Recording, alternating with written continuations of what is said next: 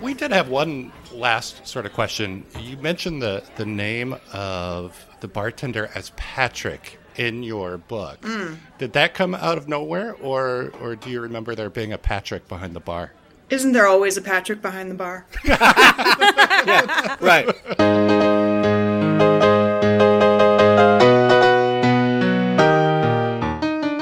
Welcome to Cocktails at Table 7, inside New York's Joe Allen. In May of 1965, Joe Allen began life as a cozy neighborhood bar and restaurant in New York City's Hell's Kitchen. Located just a few blocks from Broadway, Joe's quickly developed a highly loyal clientele of young performers, writers, and creative types. The food was great, the drinks were stiff, and the fabled flop wall celebrating Broadway's most notorious bombs gave the room an added touch of insider charm. Over the decades, Joe Allen grew into a New York institution, and on this podcast, we'll celebrate Joe's history with longtime regulars who know it best. We'll hear from actors, producers, writers, musicians, neighbors, and friends who will share with us just what makes Joe Allen the place to be. So here's to old friends, New friends, and cocktails at Table 7. All right, let's try it again from the top. So this week, On the show, we had I'm getting an echo. I think there's something going on. This week, we had another amazing guest. It seems to be an ongoing thing, right? I think, well, we're lucky. We've gotten some really awesome people, and I've said some people have an extra special place in your heart for when their work has appeared in your life. And this was one of those for me. Well, she's one of those performers, I think, who has a way of getting into your heart. She's couldn't be more endearing and lovable, and she's also just a really talented actress. And maybe we should we say who it is? Maybe you go ahead. You say it. Oh! It's Lauren Graham. It is. It's Lauren Graham. It's Lauren Graham. Who it turns out is not only an actress, she's also a novelist. She's also a longtime Joe Allen regular, fan, aficionado, and has a relationship going way back with the place from when she was a college student. So it was really cool to hear her stories. It really was a wonderful experience. We had such a good time, and yeah, so let's stop talking and let you guys listen to Miss Lauren Graham. Let's do it. There's a lot there. Let's get to it. On Cocktails at Table 7. Inside New York's Joe Allen. Didn't we say we don't have to do that anymore? Yes, but it's funny every time we do it to each other. And cut.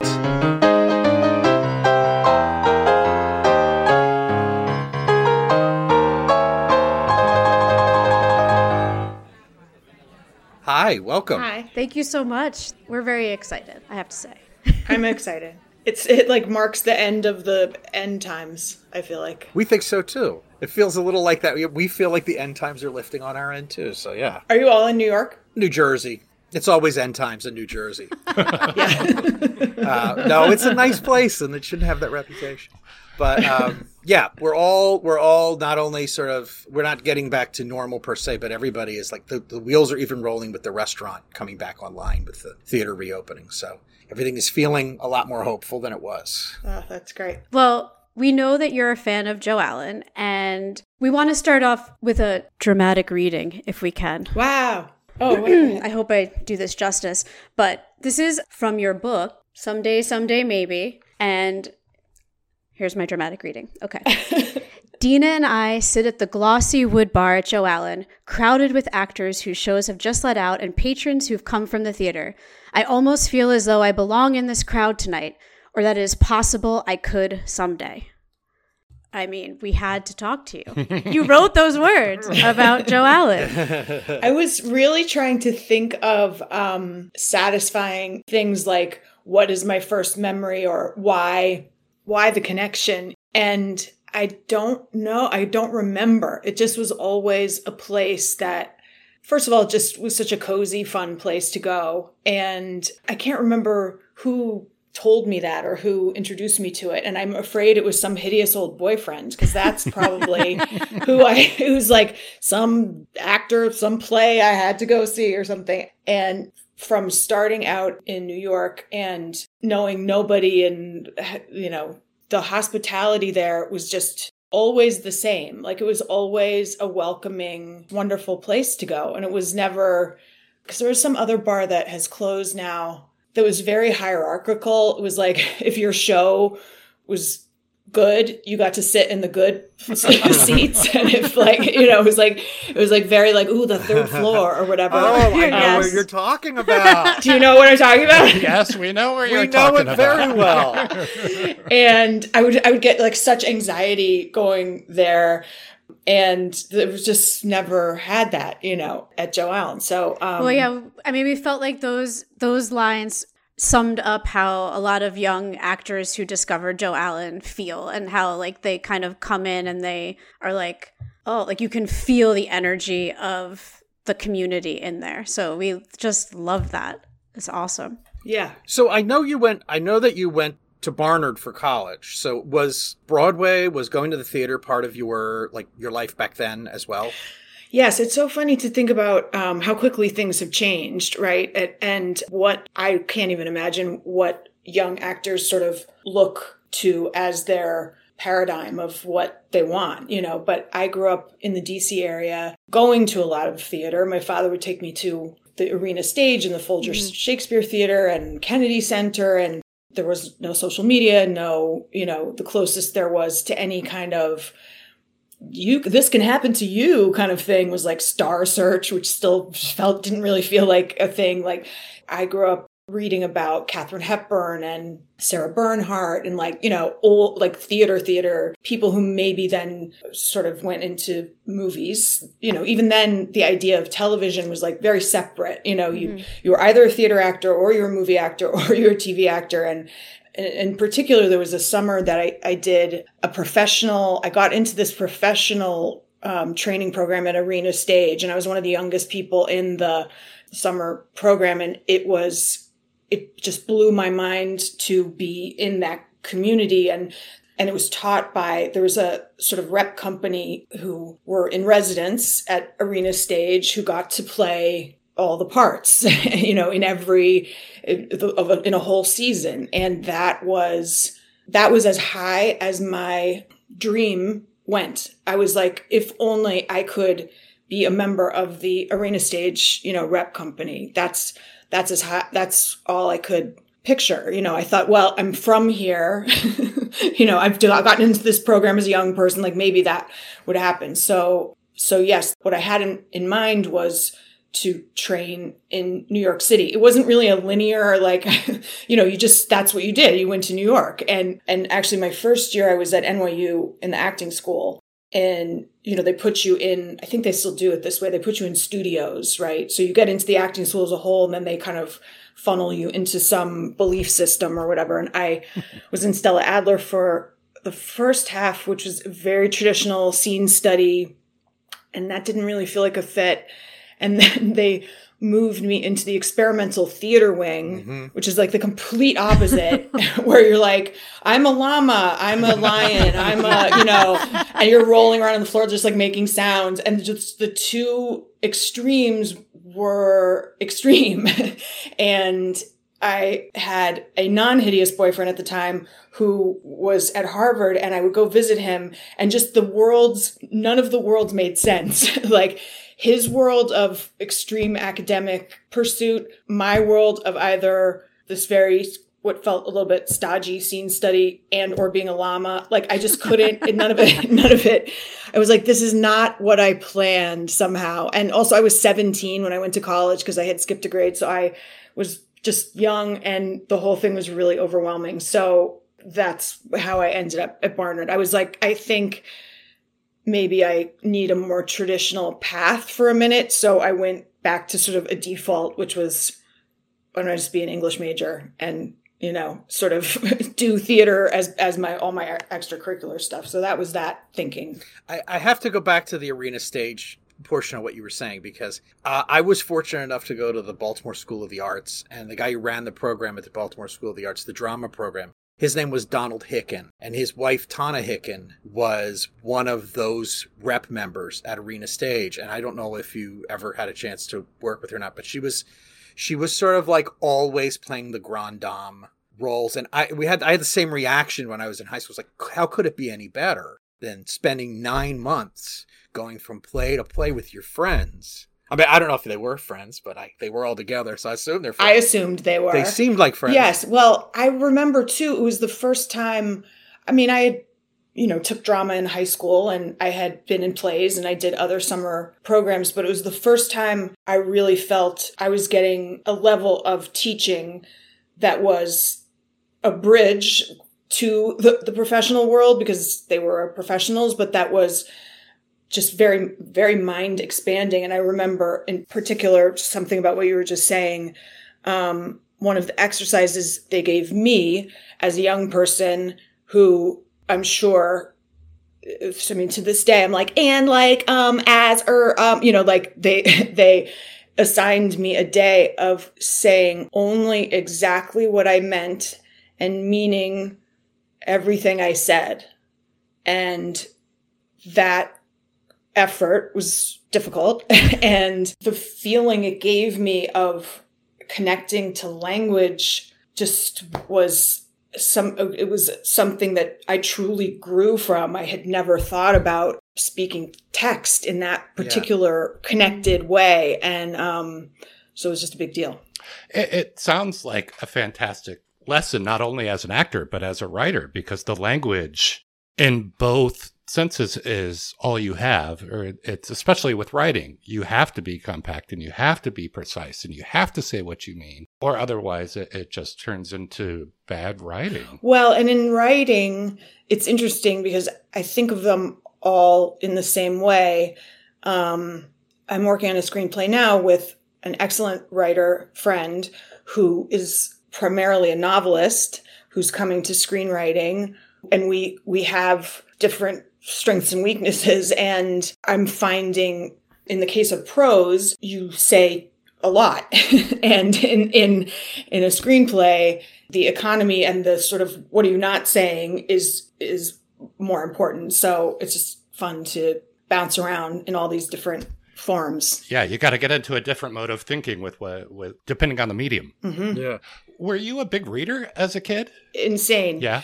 It's really all I did until I discovered horseback riding, and then that was all I did until I got in a play. But yeah, I was just a crazy, crazy reader. And my dad would take me to the bookstore, and I was allowed to get anything I wanted. And this is like, I'm sure some people have this equivalent in like retail, in fashion or something. At the Lego store, yeah. yeah. But I didn't understand that I didn't understand that was some sort of scholarly, that my father was like laughing all the way to parent school or whatever, It was his parent cred was going through the roof as you're like, I gotta grab all these books. I'm getting away with something. Yeah. And so I would go, and it started in like the kids section or whatever, but then I would quite literally just judge things by their cover. And again, no internet to be like, how's this book? And I just kind of stumble into, I happened to stumble into some really, I don't know, things that were too old for me at the time, but that, ended up really giving me a lot. So, and that's also part of it. To me, reading is part of acting, is part of writing, is part of direct, like it's just all depends on which lens you're looking at the story, but it really feels all a piece of the same puzzle to me. Were you like a young kid when you were riding horses, or when did you first begin riding horses? Yeah, I think that was also because these were the years before my dad remarried. And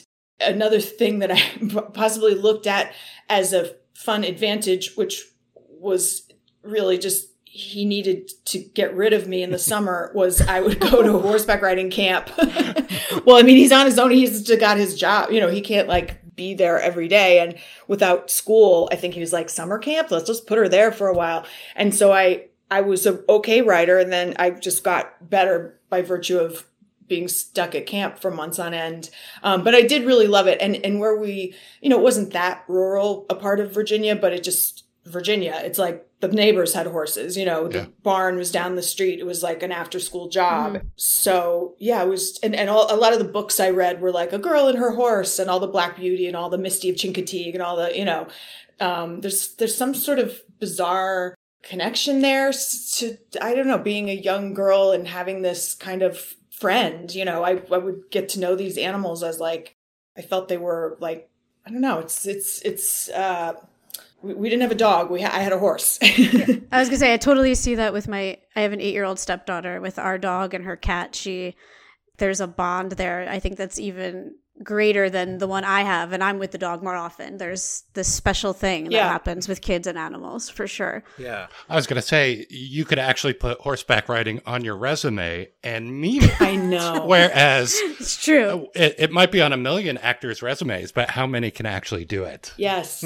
Well, and this is like, that reminds me of my first professional resume. And Starlight Express was a popular show that, you know, was rumored to be one that would do an open call that could be your, you know, breakthrough. You'd get a gig there. So everybody had roller skating on their resume. Like no one really could do it.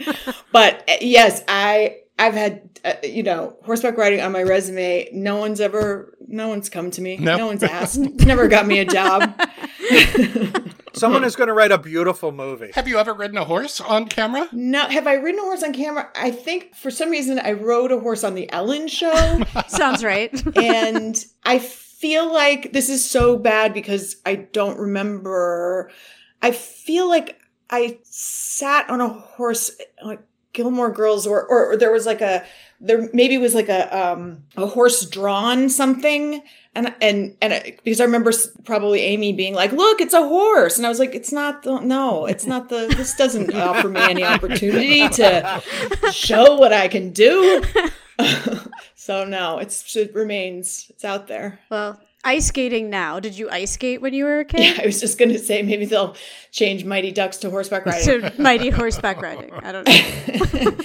I did ice skate just, as we all did, as a birthday party thing to do.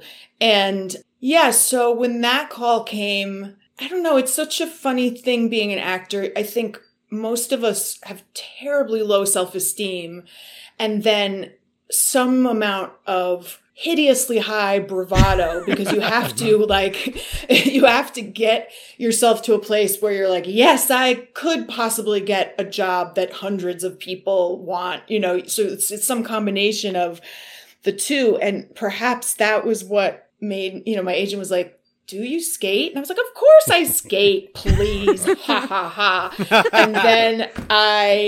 And then I wasn't very good. It was sad for me to realize. Well, if you have ever seen me skate at a birthday party, you're a great skater. Thank you. And we like the greatest love of all. We enjoyed that tremendously. Thank you. That was very funny. Well, way to sort of show your son that you were in it to win it. It's also like, for any writers out there, it's how to get an actor to do your pilot 101 is just give them some big goofy finale dance or song number I was like, ooh, that's just gets me where I live. It's dorky and I love it. I particularly like the part where you tell off the coach, but you have to slowly walk across the ice to go tell him off. No acting required. Yeah. I was actually going to wipe out at any moment. There does seem to be a strain of music that runs through a lot of the roles that you have done. Is that something that draws you to a project? Well, in the case of Gilmore Girls, that was just... you do a show for enough seasons and I think the showrunners come to you and they're like, what else can you do? And also music is such an elevated way to express emotion and just such a great tool to do that. And in the case of Zoe's playlist, that was, again, something that you hope to have after a long career, which is a friend who calls you and says, hey, do you want to do this? It happens a lot less than you think, and the show was picked up and I was kind of waiting on development. What a nightmare of I had things I wanted to do and I was trying to develop different pieces of material. And so it was appealing to do a show with my friend that I wasn't going to be tied to for 7 years, that I could kind of like come and go and sing and dance. And also, I don't get offered the scary boss as often as I do the dorky mom. So I was excited to do that too. And yeah, but then when the Ducks call came, my agent was just like, are we just choosing things by special skills now? Like, what is happening? Are we like, and so it does sort of become what will be a challenge, what will feel different, and I really believed, it's so sad that show is done now. It's so hard to do anything unusual in broadcast television, especially now. It's a charming show. I really loved, I was so excited as a musical theater kid, actor, person, singer, to see a show like that. Was like, I'm like, how do I get myself on this show? Like, I was so excited for that. I mean, especially during the last year and a half. Yes. Oh, yeah. It was just. And you were also saying, Danny, you were saying during the last year and a half, well, actually prior to the last year and a half, but during times of crisis. Well, you and the work that you've done have like appeared in my life at some interesting times.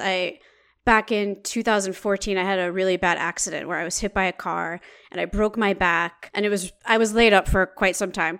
And I had watched some of Gilmore Girls before that, but when it came on the air, I was a senior in college. Like I was in the theater pro, I wasn't really watching TV, right?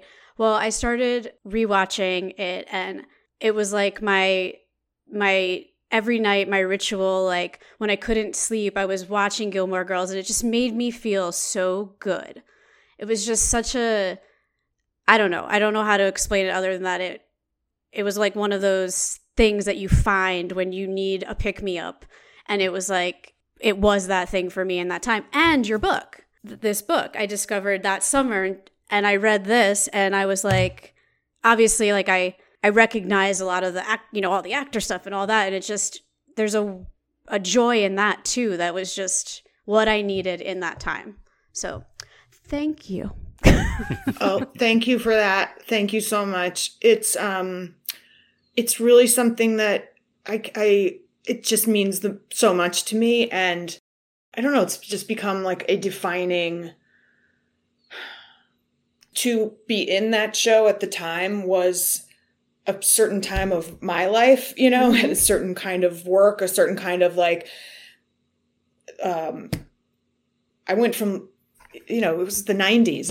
Everything was like a half-hour sitcom. You worked for like a couple days, you went out for dinner, and it was, and so I'd never worked so hard. I'd never been so immersed in something, and I'd never felt so connected to material. And so there was a kind of euphoria in that, but it was also just the heart, like the most, it was like I went into that time, and then I came out of that time, and I was like, where's everybody? You got married? And the world, what year is it? Like I was, you have 3 kids? I had no idea what had happened. I'm sure. And so the fact that it has continued to be a gift to me to understand, kind of what it has been for people is something I'm just really grateful for. So my relationship to it continues differently than some shows where you drive off the lot and you're like, that was a good experience, and you kind of don't necessarily think about it again as much in the same way. So it's been a big deal for me too. And so thank you. That's amazing. And I feel like you've been on a couple of special shows. The Gilmore Girls is special. Parenthood is very special. Yeah. I mean, I think Zoe is very special too, but like they have such a fan base. I mean, the fans just, there's such a love there. I mean, like, gosh, you have the greatest fans. I mean, not just because I'm one of them. That's not what I'm saying. but it's really, I remember with Parenthood, I think I remember correctly, but there was discussion of like canceling it at one point, and then the fans really rallied and were like, no, we want this show. We love this show. No one wants to hear their show is going to be canceled, but I feel like there has to be it must be really nice to know that there are people out there that love the work that you're doing so much that they're like writing letters to NBC and saying, please don't cancel the show. It's so nice. And by the way, every show I've ever been on is always under threat of cancellation. I don't know what it's like. I mean, I live with a pretend fireman who is on a show that is not in threat of cancellation. And I'm always like, what is that like? Like, it's such a different, I'm so used to, it's fine. I didn't choose this career to feel secure in my job, you know, but even Gilmore Girls, like that first year, we're up against Friends, and it just was, it happened to be during a time when networks were changing and the way audience, you know, whatever, however they measure what they care about was changing, and even Parenthood too. I think we survived 3 different network presidents or something. I mean, so much of this is just the corporation behind, you know, what creative decisions are getting made, and it's a miracle anything survives, you know, at all. It's really also incredible that if you have a show that has what they call, you know, sort of like a niche audience, but it's really niche because it's a show about a relationship and a town and family members, and it kind of is in the vein of being family entertainment, but without being, it's not mushy, it's not corny, it's like well drawn. And also with Gilmore Girls, we were talking before we got on about how literate it is as a script. It's almost like a play in terms of the exchanges, and also in the way that the relationships are delineated between the characters. So yeah, that's not going to probably immediately grab people, but because it lasted, it's now Netflix bound, and it's all the time everywhere, and the fans have grown and grown and grown, and it's people all over the spectrum. Like, I listen to a lot of comedy podcasts, and there's all these alt comedians that just love the Gilmore Girls. It's so funny. That are the most cynical, you know, they're not legitimately cynical, but they're the most kind of like snarky people in the world, and they were so happy for the new season. Yeah. You've been on a few shows that even if I'm not aware that that their tenure was so wonky, but they've earned a place that people really love them. Like, they love those shows. Yeah, I just again feel like I can't believe it. And you know, all I just did was pick things that, first of all, it's not like 70,000 scripts land on your desk or whatever that you're just flipping through and being like, no, yes, thank you. No, you know, it's not. You're not swiping. It's not like Grindr for scripts. No, no. But I think it's just also unique to the kind of actor I ended up being, which is I can't do straight up drama, you know, or straight up TV type drama. You know, I got offered some medical show during a time when I really wanted to work, and it was like a cool bunch of people, and I would have been the lead, you know, doctor. And I sat around my kitchen table. I had some friends over, and I tried my best to do it, and people were rolling in the floor. They were just like, no. And you know, I had, and he just passed recently, but the other sort of like point of launch I look at when I think of these really important times where, had I not had this teacher at that time, I'm not sure what would have happened, was when I was in Wynn Handman's class, so I graduated from college, and then I was waitressing, and then I went to the grad school program at SMU. And then I got back to the city, waitressing, tutoring, little things here and there. And I was in this class, you know, met some friends, or still my friends to this day, you know, things like that like lasted forever. But he assigned me something, and it just didn't, it was I think it was Nina from the Nightingale. I had previously had like sort of a win in class, whatever the thing had been before. And he was like, ooh, I want to give you this thing because I think you're ready for this challenge. And it just wasn't, I don't know. It just wasn't. And he, rather than be a teacher who was like, you better get in there, you didn't work hard enough, you know, you blah, whatever. He was like, let's just drop it. He said, you know, not everybody, he's like, I don't think you have, he's like, you were so connected to that other thing you did. He's like, I don't know that it's just, he's like, not everybody has to do everything. It's not this material. This doesn't feel like, you know, maybe this is not, let's do something else. And that was another, like, such an important moment where it's kind of can be very freeing to feel like I am made to do certain things, and, unlike my dream, which was to be the most versatile arena stage rep company actor, which I still have to some degree, but it's also okay, especially in TV and film, you're going to end up playing pretty close to who you are. It's just a different, I don't know. So, I don't remember why I started talking about that, but he saw who you were and said, I would like to help you become more of that. Who you are, yeah. Yeah. Yeah. That's really special.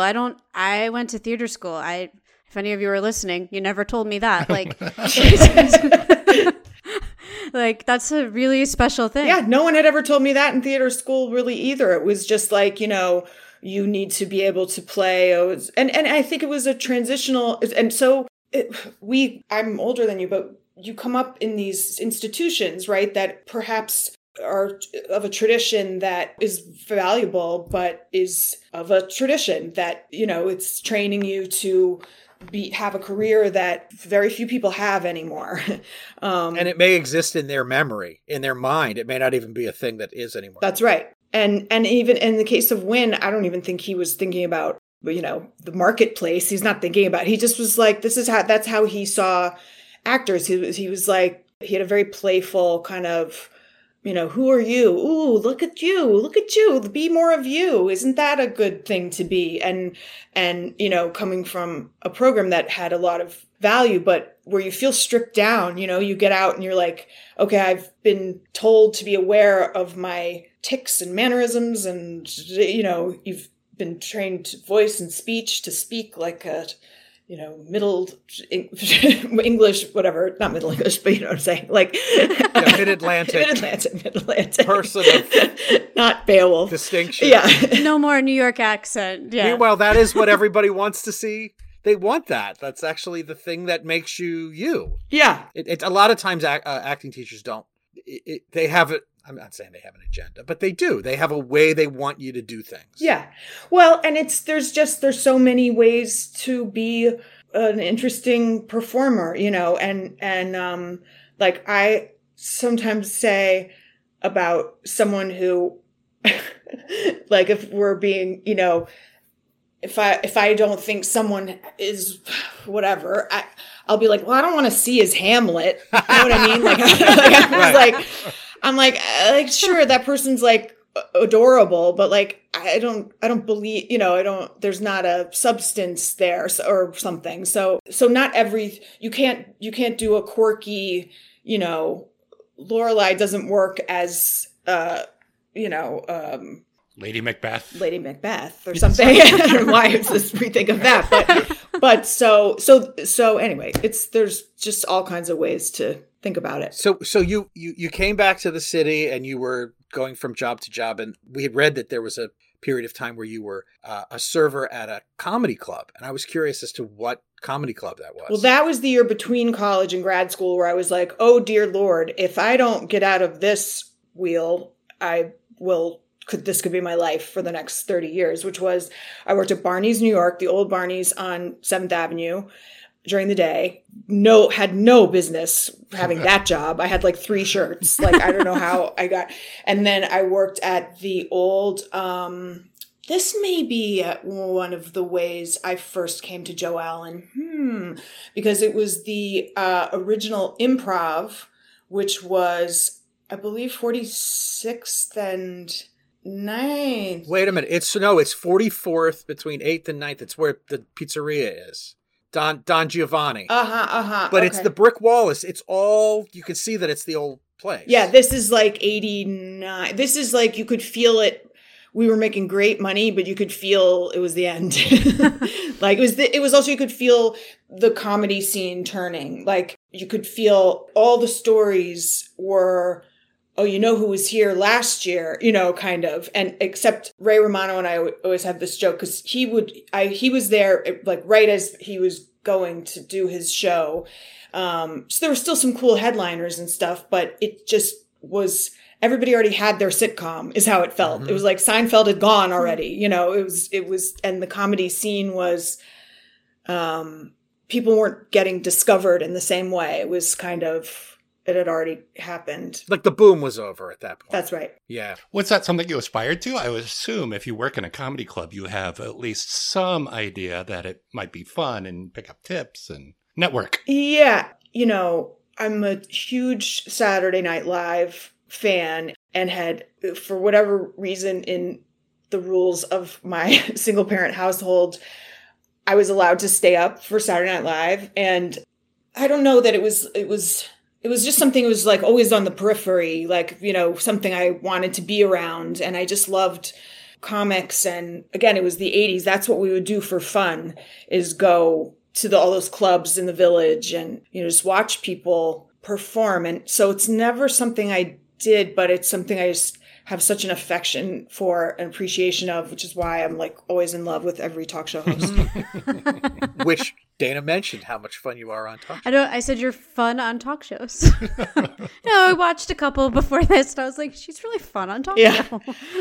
I just love that form. I just really, and I love the people I've gotten to be on those shows with. Over the years, I've had so much fun with Craig Ferguson and Conan and Ellen and, Do you think that some of it is being in front of an audience? I mean, if you were, as a younger person, training on the stage and thinking toward the stage, you don't get an audience when you shoot. So it's that same sort of energy of live performance.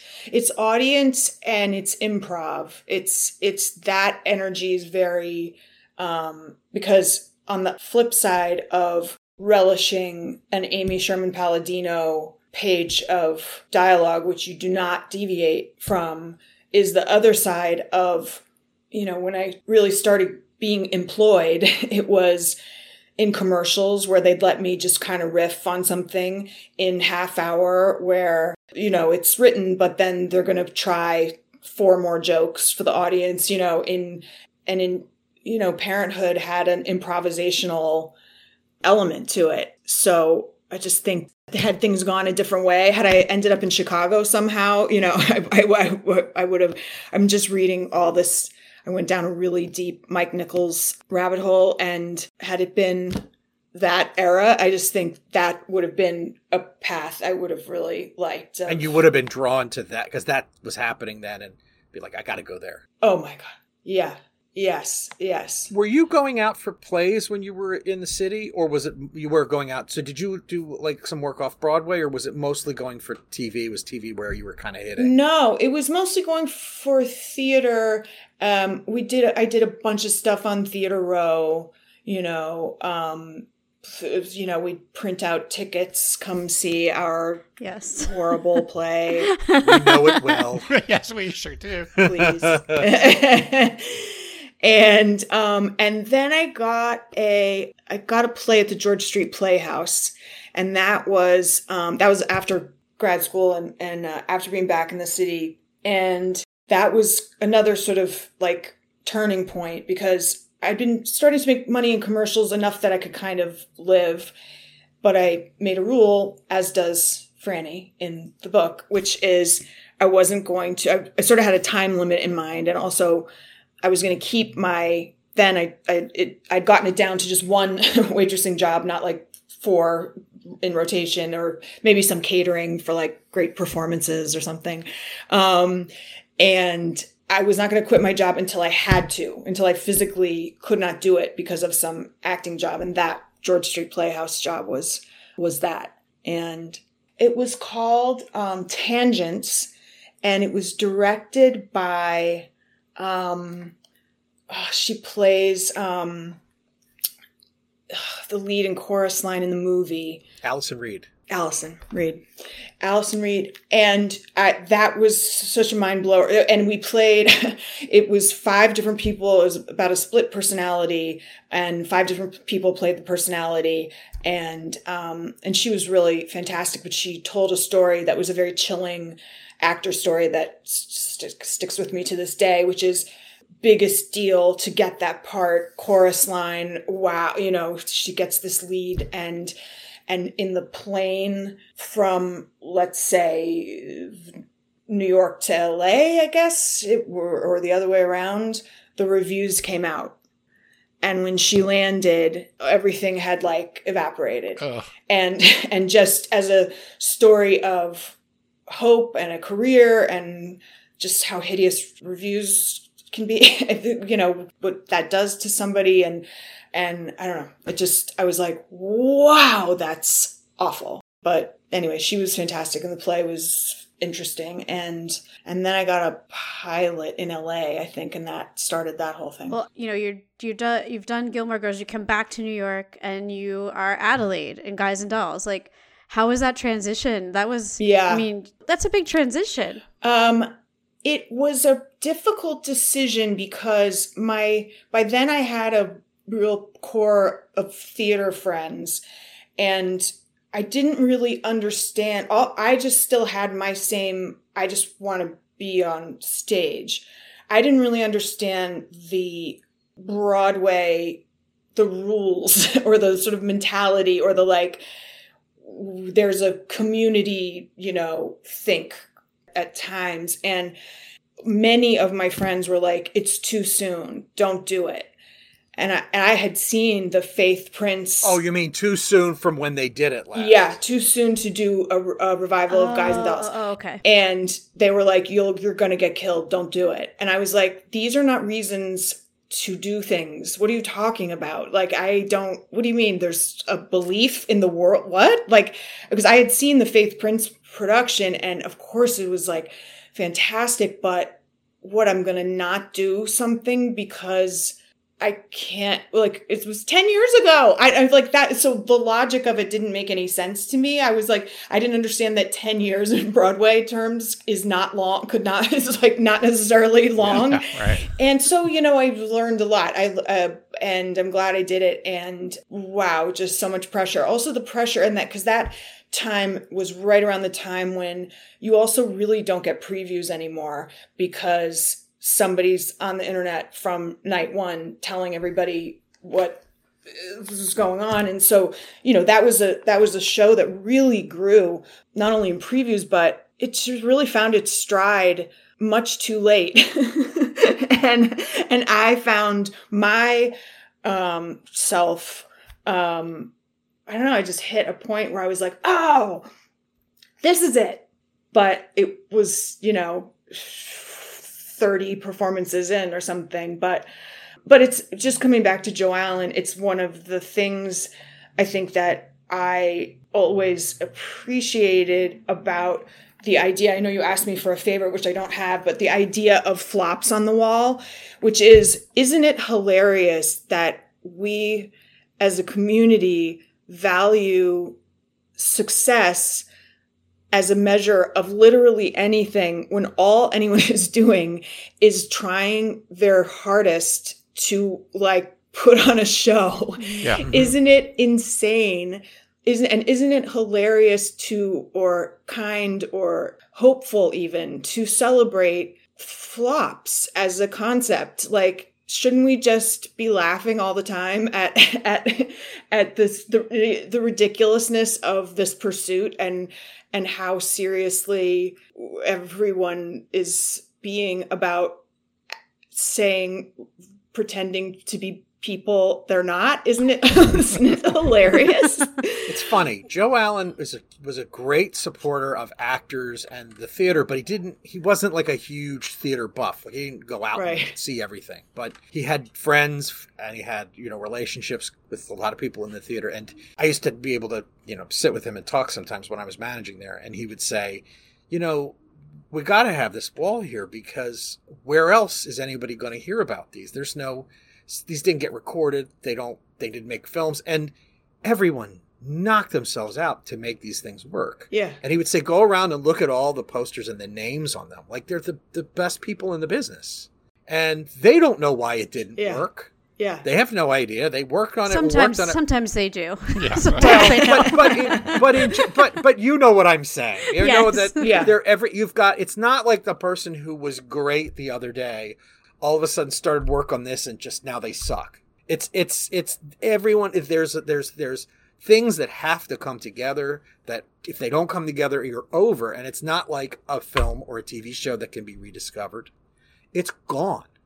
especially these from like the 60s and the 70s, gone. Like you can't even find a picture of them. Yeah. Well, even again in this Mike Nichols stuff I'm reading, without process, I don't know how anything happens now because, he talks about working on Barefoot in the Park with Neil Simon. When they started working together, there was no act 2. There was literally, he was like, here's this idea. And then, it was Mike Nichols who did the thing of like because it's a 5th floor walk up or something, like every single character who comes in is like, has a different, more dramatic, thing. And then they kind of crafted act 2. I don't even think it was New Haven. They like went to Boston or something. Like it's, now what is process? Like now what's that was a discovery too, in terms of the, I don't know, value or reverence I have still, but had for the theater. I was like, people aren't thinking about, commercial success in the same way that they do in film and television. Ha ha ha ha ha. Yes, they are. Yes, they are. And I was like, oh, we need this. We need to fill seats here just as much as anybody needs ratings on anything. So I just have such, and now where all that experience has taken me is like, and maybe this is just a Joe Allen connection too. I just love actors so much. I just love the hopefulness of trying to, tell somebody's story and communicate and connect. It feels even more poignant a pursuit to me than it ever did, When you're going out after the show and being with the people that you're working with is all it's not part of the job, but it's part of the experience and it's part of the life. And there's a lot of joy in that. It's the thing you live for. Yeah.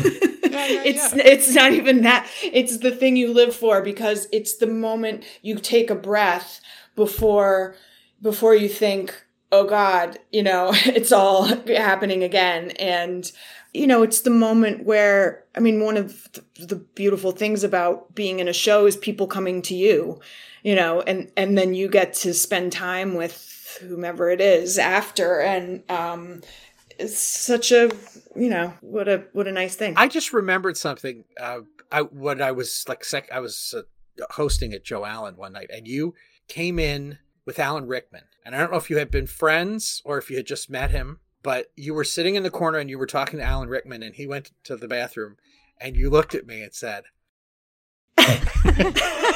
mouthing, I'm eating with Alan Rickman. It's Alan Rickman. And you guys were having a really lovely conversation. You seemed to be having a lot of fun, but I could tell that you were like, oh my God, it's Alan Rickman. I was completely like, oh my God, because I was that was there with one of the hideous old boyfriends who knew him. I did not know him. And he was extremely like nonplussed by the present, yeah, come on, let's all have a drink. And I couldn't believe my world and didn't understand, like, I don't think I knew he was joining us or something. And and that also seemed so mysterious to me, like the sort of like, we're all in this together camaraderie of, they weren't in the same play. It was just like, I know you.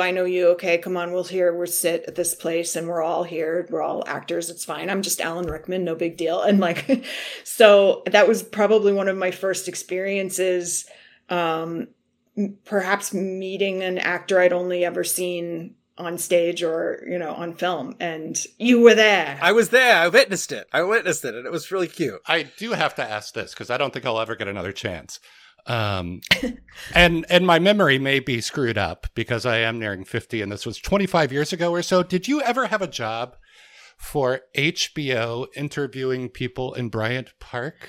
Oh, it was for Showtime. Showtime? Yeah, I think so. Well, there's two things. One, in early HBO, I was on a sketch show. It was one of my first jobs. And I think I played, I don't remember what the character was, but I did it. I had to do a series of insane things.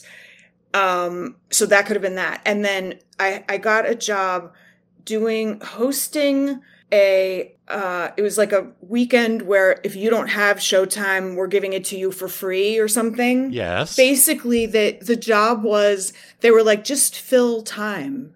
And this was like, I was like, I'm born for this. This is exactly what I want. And they were like, don't you need like cue card? And I was like, no, I'll just talk. Because you interviewed me in the park. It's crazy. It's got to exist. We got to find that clip somewhere. Wow. Did I seem like I knew what I was doing? Absolutely, 100%. Wow. It was. I didn't. I remember that, and I just thank God my memory still works. It was exactly. I only got the HBO Showtime thing wrong. That's it. Oh my gosh, that's amazing. Right, I feel. You're vindicated. Your brain works. It's not something you hallucinated. Full circle. I mean, right there. Right? Yeah. Dana? Oh, so we like to round out the interviews with what we call our last call questionnaire, sort of loosely based on the Proust questionnaire and James Lipton's Actors Studio questionnaire. So we have 8 questions, like the first thing that you think of. The first question, what's your drink at Joe Allen?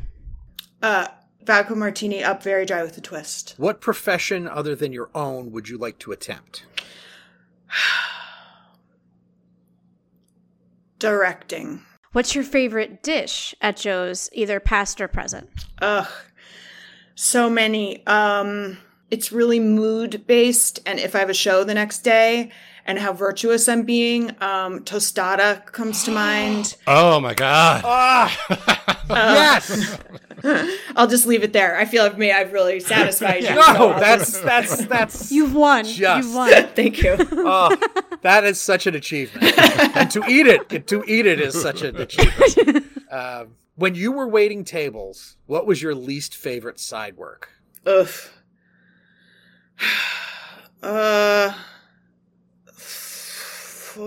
God, there's so many. I had it. So this is the first thing that comes to mind. Is one of my earliest jobs. They had us polish. The silverware was clean, but you had to take like a hot rag and make sure there were no spots on it and like polish every single piece. That was just tedious. Along those lines, there was a story. We had a very good-looking waiter who was not very bright, and Mary asked him to polish the silverware one day, and he walked down the entire line of tables, picking up silverware, exhaling on it. Ew! Wow! With a napkin. And she just watched him do 5 tables, dumbfounded. Wow. And he's still there today because he's so good looking. He's the general manager. All right, here's another question. What live performance that you've seen floored you the most? Ugh, there's so many, but the first one that comes to mind, then the second one comes to mind. All right, I'm going to do 2. One was Ben Platt in, Dear Evan Hansen. Dear Evan Hansen. It was nearing the end of his, because I'm very, I like to know kind of where people are in the run. It was fun. And he was near the end of the run, and you could just, I feel it. And he blew me away. The emotion of that performance was just very unique, but I was along for it. It didn't knock me out of believing what was happening. I wasn't, you know what I mean?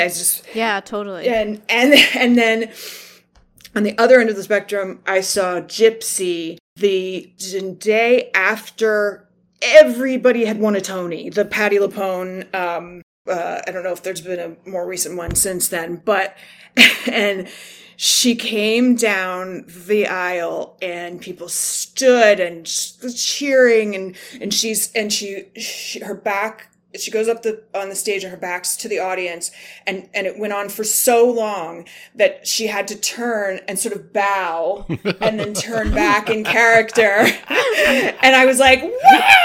It was just such a, like, she's the actor, she's the performer, she's the legend, she's the character, it was just like, she was everything. And that felt like a really special night to see that. What is your favorite curse word? It's feck, which is different than fuck. It's feck as if I'm Irish from Ireland. F-E-C-K is what I write the most, probably, in response to people saying things to me. Did you pick that up? Did you pick that up from waiters in New York once upon a time, or bartenders? Because I think that's a very Irish. It's an Irish bartender classic. Yeah. Let's say I did. I mean, I just picked it up from being a person who fancies myself like off the boat from Ireland. Meanwhile, when I was in Ireland just a couple years ago, and I'm not really a beer drinker, but I had a Guinness in Ireland, and I said to the server, I was like, this is my first Guinness in Ireland. She goes, is it then? She didn't care. Good for you. Turned around, walked away, and I was like, well, I mean, that's Ireland. I'll take it. I love that. That's perfect. If you could invite anyone to join you for a perfect New York evening of Broadway and dinner at Joe's, who would you invite? Well, the first person who comes to mind is my dear Kelly Bishop, who played my mom in Gilmore Girls, who's probably the person Kelly and Amy Palladino, we probably were, that was my last time at Joe's, I think, was with the two of them. That's where we like to go and have our lunch, but it's an event to have Kelly come in town, and she takes the train, and it's like a perfect location for her to come out of the train and go to Joe's, and I don't know, so that would be my date.